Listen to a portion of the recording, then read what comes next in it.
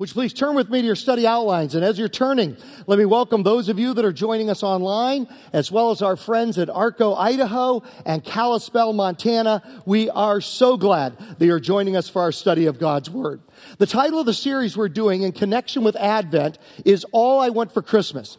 And what we're doing each week is looking at things that tend to happen to us during Christmas and praying that God's supernatural replacement of other things that we talk about at Advent and the Advent candles will take place within our lives. So last week, we talked about the discontentment that sometimes we have at Christmas, and we want to replace that with God's joy.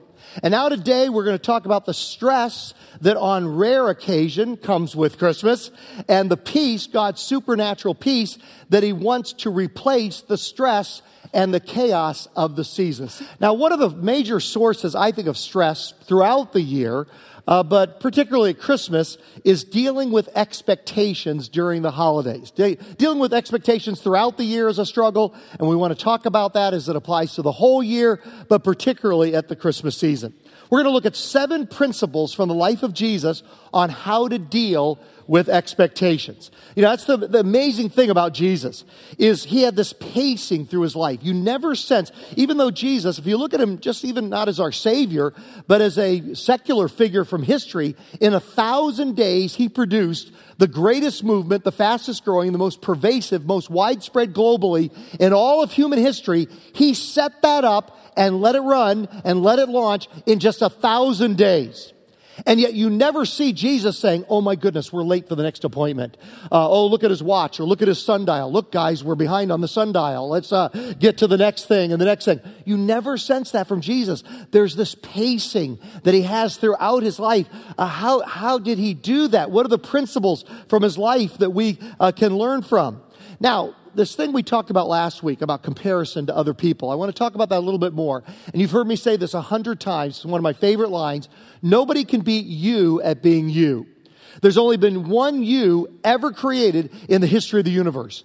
And one assignment made just for you. You made just for that assignment. And you're the only one that can fulfill it. And nobody can beat you at being you. It's when you try to live somebody else's life, that's when we get stressed out by the expectations of others and even our own internal expectations. The worst tragedy is to live the life of other people's expectations rather than God's expectations. That's the worst tragedy. Live somebody else's life rather than the life God intended for you. Now, in order to live that life, you're going to spend your life disappointing other people. You're going to disappoint them. They're going to have expectations of you that you let them down. You disappoint them. You're going to have expectations of yourself. In order to live according to God's expectations, you will spend your life disappointing yourself and other people. One of my favorite definitions of leadership goes like this. Leadership is disappointing the people you lead at a rate they can absorb. Isn't that a great line? Leadership is disappointing the people that you lead at a rate they can absorb. Now, any of you in leadership at work or in business or anywhere, you know that you're always, as a leader, trying to take people to a preferred future. This is where we are, and this is where we need to get. And yet we naturally, as human beings, we like to stay where we are. We like our comfort zone. And so in order to get people to a preferred future, a leader will always be disappointing the people that he or she leads, but at a rate, hopefully, that they can absorb. And so the same thing is true in your individual life. If you want to live the life according to God's expectations, rather than the expectations of others, you will always be disappointing the people around you. And just determine that. Just know you're going to disappoint others, but you want to make your divine appointment with God's plan for your life. And so you disappoint others. Sometimes you even disappoint yourself. Now, how do we do that? Identification. Know who you are.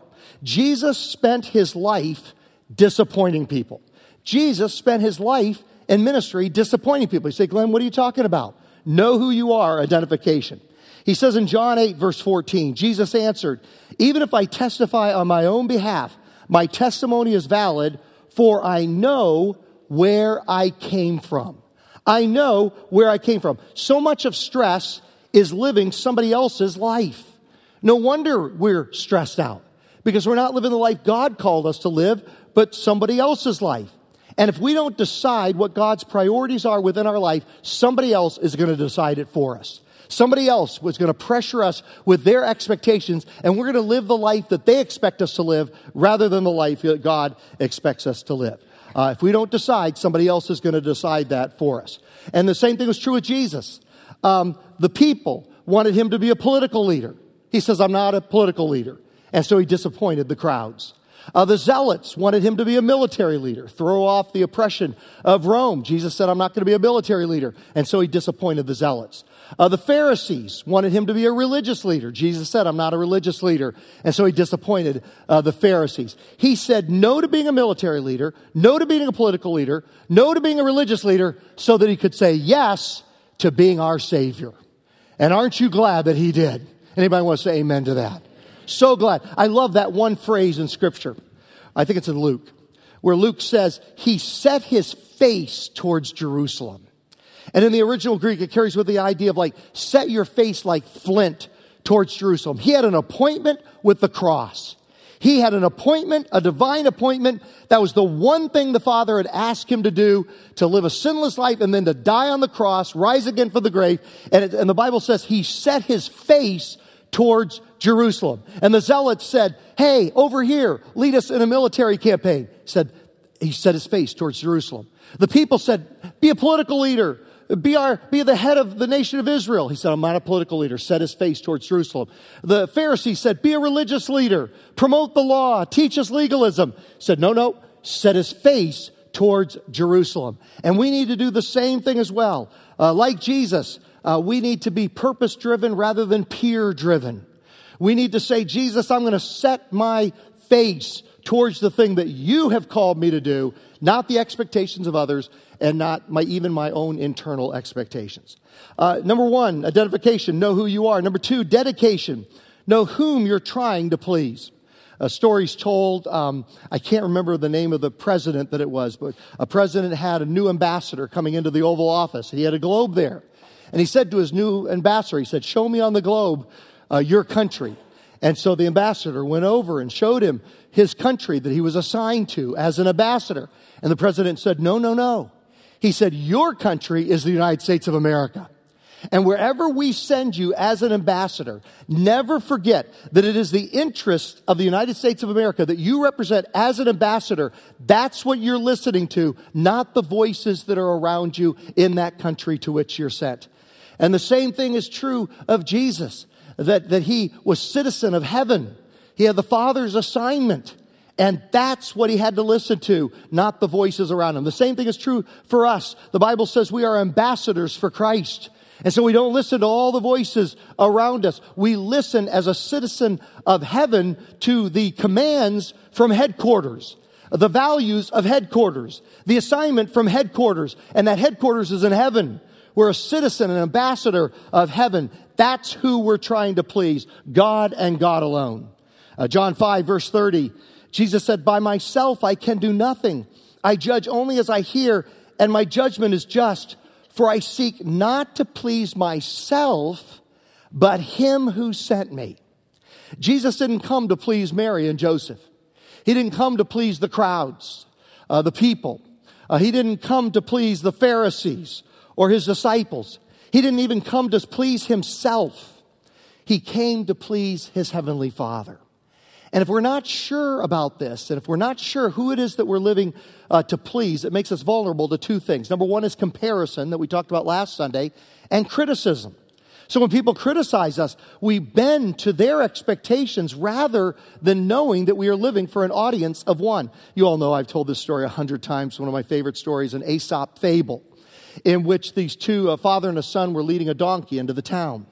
And they lead him in, and they came across a group of people who said, look at those two idiots. They got a perfectly healthy donkey, and nobody's riding on the donkey. So the father put his son up on the donkey. They ride a little further. Another group of people say, isn't that horrible, that healthy man, and he's putting his poor little boy, they're saying that perfectly healthy young boy, and he should be walking, his father should be on the donkey instead. So they switched places. The father got on the donkey, and the son led it. Came across another group and said, oh, look at that. Isn't that terrible? That man riding the donkey and making his poor son walk.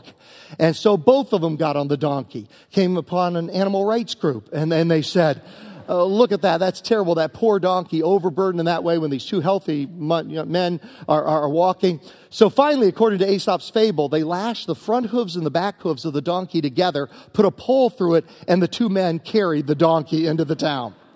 And the point of that story is how dumb we look when we try to live according to the expectations of other people. We make ourselves vulnerable to criticism and to comparison, and we do foolish things. And life is so much simpler when we live for an audience of one. Let me ask you a question.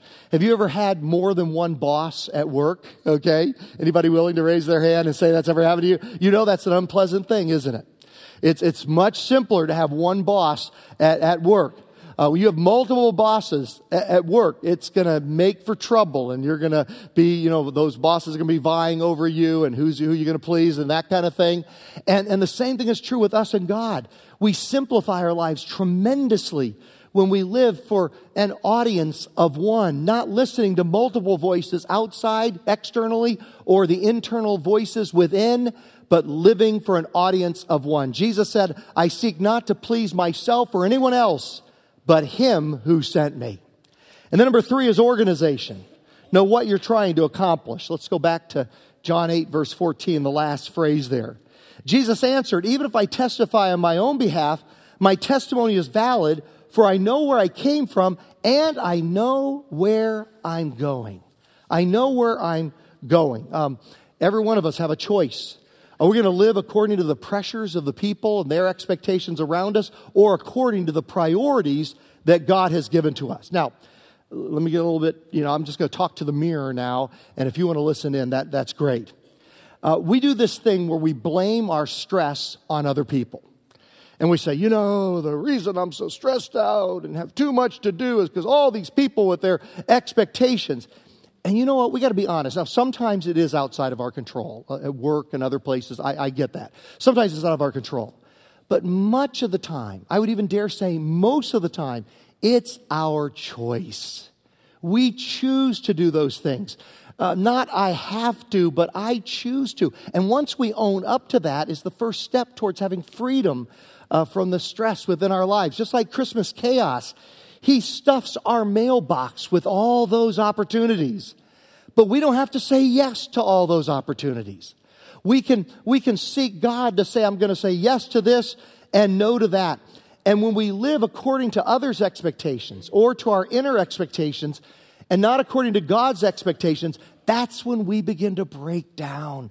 That's when we have this stressful, crazy Southern California lifestyle life where we begin to break down. There was a 10-ton bridge in a town, and it had served that town for over 50 years. Half a century, millions of tons had gone over that bridge as long as they obeyed the 10-ton limit.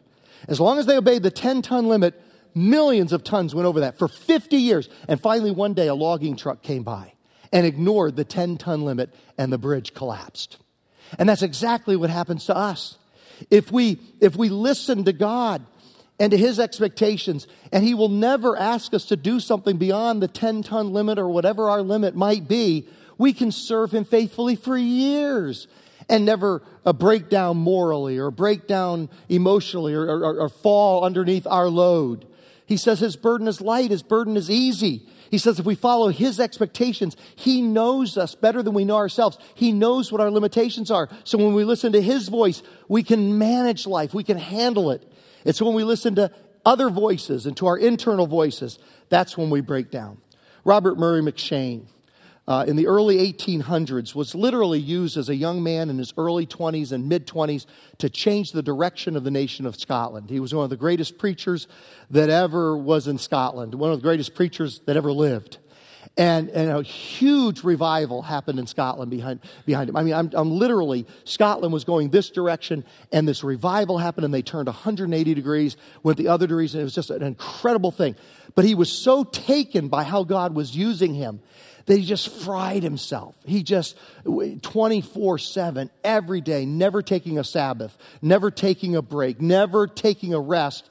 And his health broke. And as a result of that, he died at the age of 29. And as he lay on his deathbed, he said these words, God gave me a message to carry, and I've gone and killed the horse that carried it. He said, God gave me a message, and I've gone and killed the horse that carried it, meaning his physical body. He said, I ignored my limitations.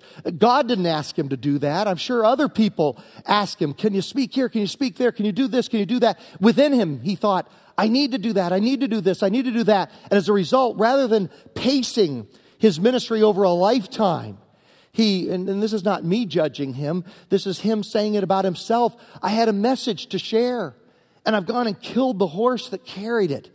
And so he went beyond his 10-ton limit. And we need to be careful not to do the same thing. Look at your coming week. And as you set your priorities for the coming week, I want to ask you to ask yourself the question, am I willing to exchange a week of my life for these things? Am I going to give in to Christmas chaos and live according to Christmas chaos? And I'm so afraid that if I don't say yes to think of the things you've got ahead of you this week, and you're afraid that if you don't do those things, people are going to think you're a jerk, and they're going to hate you, okay? And that's what in the voices in our head, oh man, if I don't show up to that, they're going to be mad at me, and they're going to be disappointed. I'm going to disappoint somebody. They're going to think I'm a jerk. They're not going to like me anymore. But you know what? You will have fulfilled what God has assigned for you this coming week. And not to be presumptuous, but I think one of the things God has assigned to you this week is to take this card and pray over it. And to pray about your oikos. And to say, which one of these things matches my oikos? Maybe Journey to Bethlehem with interaction with the kids in a family event. Maybe that's what connects with your oikos. Maybe Christmas music, like Come Celebrate Christmas. That's what connects with your oikos. Maybe it's something else. That doesn't work in their time schedule so regular. But what are ways that you can connect and go to heaven and take your oikos along with you? Organization. Know what you're trying to accomplish. And then delegation. Don't do it all yourself. Mark chapter 3, Jesus went up on a mountainside and called to him those he wanted, and they came to him. He appointed 12 that they might be with him and that he might send them out to preach and to have authority to drive out demons. Now, even Jesus didn't feel that he had to save the world all on his own. He delegated. He shared with others. This is a principle for work, for home, for the church. We get so uptight and stressed because we think we've got to do it all on our own. And even Jesus knew that his human body, he was fully God but fully human, but the fully human side of him had a 10-ton limit. And so he had two things he had to do in his 3 years of ministry by the time he died. Number one, he had to go to the cross. And number two, he had to train 12 disciples that would carry on the ministry after he left. And he just zoned in. Everything else was to support those two things. Going to the cross, set your face like flint, set your face towards Jerusalem, make your appointment with the cross, and raise up 12 people to build into, to delegate the ministry to once he went back to heaven. Now, when we delegate, good things happen. We always think, man, wouldn't it be cool if Jesus, he is alive today, but if he were physically here with us like he was during those 33 years, and well, now with media, we could all talk to Jesus, but Jesus would be limited in where he was, just to the limitation of the people around him. But because he shared it with 12, who shared it with others, who shared it with others, now there's like 1 or 2 billion of us scattered all around the world in every ethnic group and every nook and cranny around the world, empowered by the Holy Spirit. So even for Jesus, when we delegate, good things happen. You've heard me say this a dozen times, that the typical church is often, not our church, I don't believe, but a typical church is often like a football game. What's a football game? 22 men on the field badly in need of a rest, and 22,000 people in the stands badly in need of exercise. And so what we want to do is we want to share it around. That's what, Pastor Tamika and Pastor Greg and Pastor Lisa, they're challenging us to everybody find their gift of service. We're designed to serve. We're better together. And so we share, and when we delegate, good things happen. Now, why don't we do it if it's so good? Well, 2 reasons, and they're the opposite from each other. One is perfectionism. that person won't do the job as well as I would do the job, okay? Do you mothers ever fall into that? You end up doing all the work around the house because nobody will do it as well as you. That's a secret that all husbands have. Just do a lousy job. They'll never ask you to do it again, So I'm just kidding. I'm just kidding. The women did not think that was funny. I will not say that with Kimberly sitting on the front row at 11:11. Okay, but sometimes you think, I'll say to Kimberly, why don't you share more of this around? Well, the kids and you, my incompetent husband, won't do it as well as I will. Kids are better than you. You and the 6-year-old just can't handle it, Well, here's a rule that I have, and it's very subjective, very subjective. If somebody can do something 80% as well as you can, 80% rule. I'm always saying this to our pastors on our staff.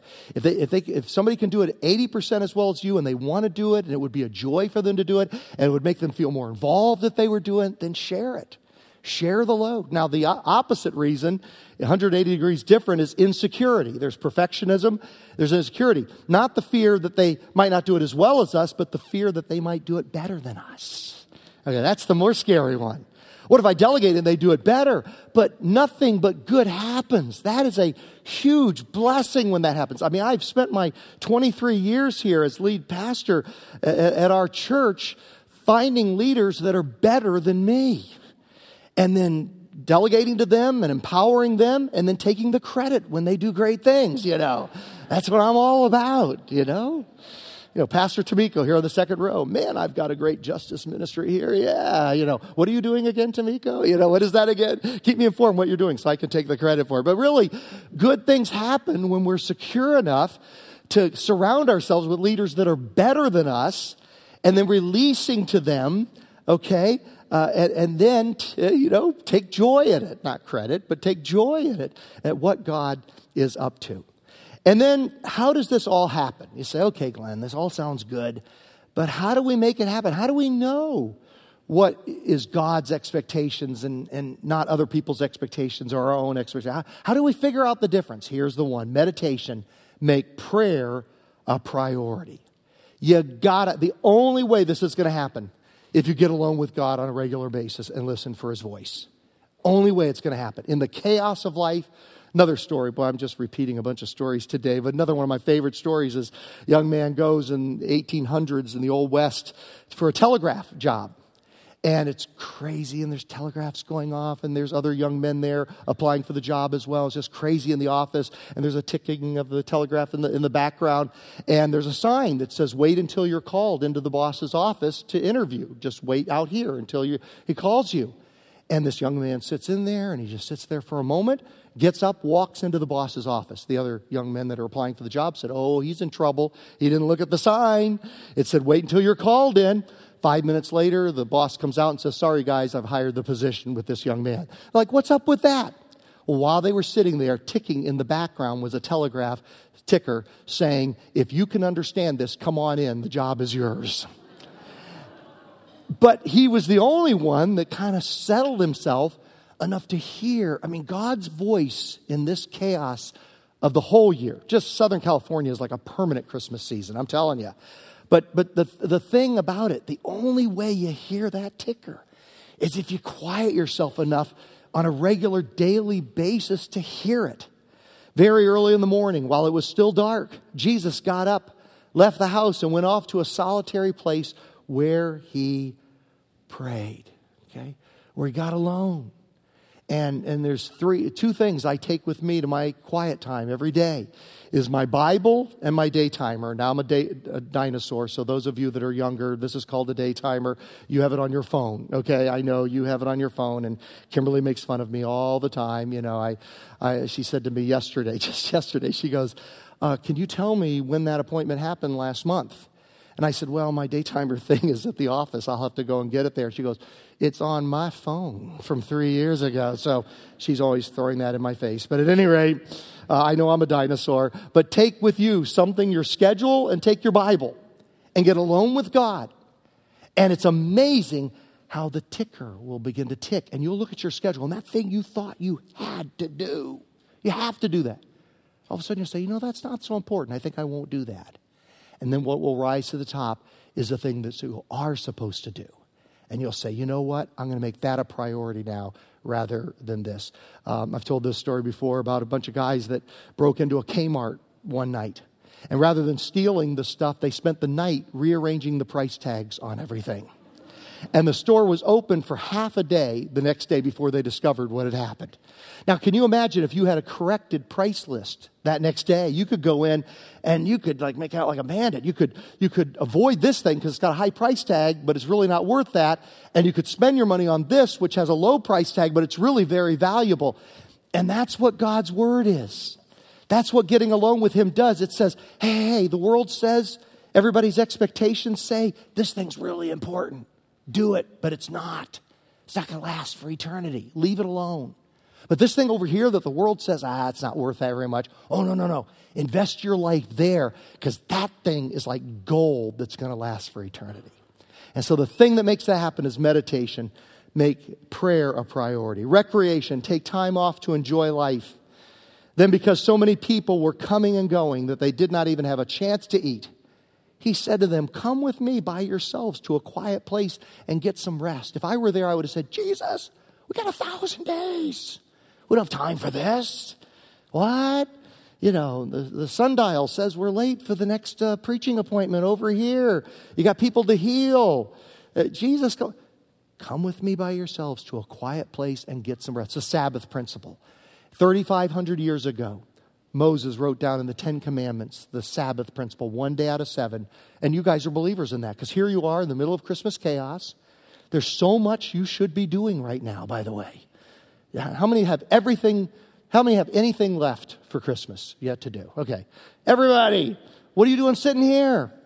You believe in the Sabbath principle, that you work at peak efficiency when you give 1 day out of 7 to pursue God, to worship him, study his word, and then to rest. Okay? And research has now discovered that we work best at peak efficiency when we work 6 days, take a day off. Work 6 days. And it can be different because some of you are in medical professions and law enforcement and things like that where it can't be Sunday. I tend to work on Sundays sometimes. And so, I understand what that's about. And so, but that's where you work at peak efficiency. 6 days, 1 day off. 6 days, one day off. Researchers are showing that to be what Moses told us 3,500 years ago to be true. And then transformation. Give your stress to Christ. And here's where it gets supernatural. Jesus said, come to me, all you who are weary and burdened. How many here, you don't have to raise your hand, are weary and burdened? And I will give you rest. Take my yoke upon you and learn from me, for I am gentle and humble at heart, and you will find rest for your souls, for my yoke is easy and my burdens are light. And if it is not manageable, it's not because Jesus told us to do those things. It's because other people are pressuring us to do them, or internally we're feeling this need to do it when God hasn't asked us to do that. Now we're going to share the Lord's Supper together. Everyone here is invited to share the Lord's Supper. You just need to know that you're a follower of Jesus. You say, Glenn, if I don't know if I've taken that step, or if I'd like to take it today, how would I do it? If you look in front of you in the book rack, you're going to see something that says resource. And underneath it says how to become a follower of Jesus. And there are 3 steps that are talked about. And then a little suggested prayer. And if you've prayed that prayer or something like it in the past, or if you'd like to pray it today, what better way to begin to celebrate Christmas this year than to receive Christ as your Lord and Savior? If you've prayed that prayer or something like it in the past, or you'd like to do it today, you are very welcome to remember and honor Jesus by sharing the Lord's Supper together. But there's another exercise I want you to do as you sit there during communion. And it's what I call the rocking chair test. Imagine that you're 95 years old and you're in your rocking chair, either at your home or wherever you're going to spend your final years or whatever, and you're thinking back over your life and you're thinking, wow, looking back over my life at the age of 95, sitting here on my front porch in my rocking chair, what do I wish I'd done more of and what do I wish I'd done less of? And then make a course adjustment right now. That's the good news. I mean, you can make a halftime adjustment or a fourth quarter adjustment or a 2-minute drill adjustment, okay? Man, have you ever seen a football game where a team will be losing the entire game and they'll make adjustments for the last 2-minute drive and win the game? Been playing terrible.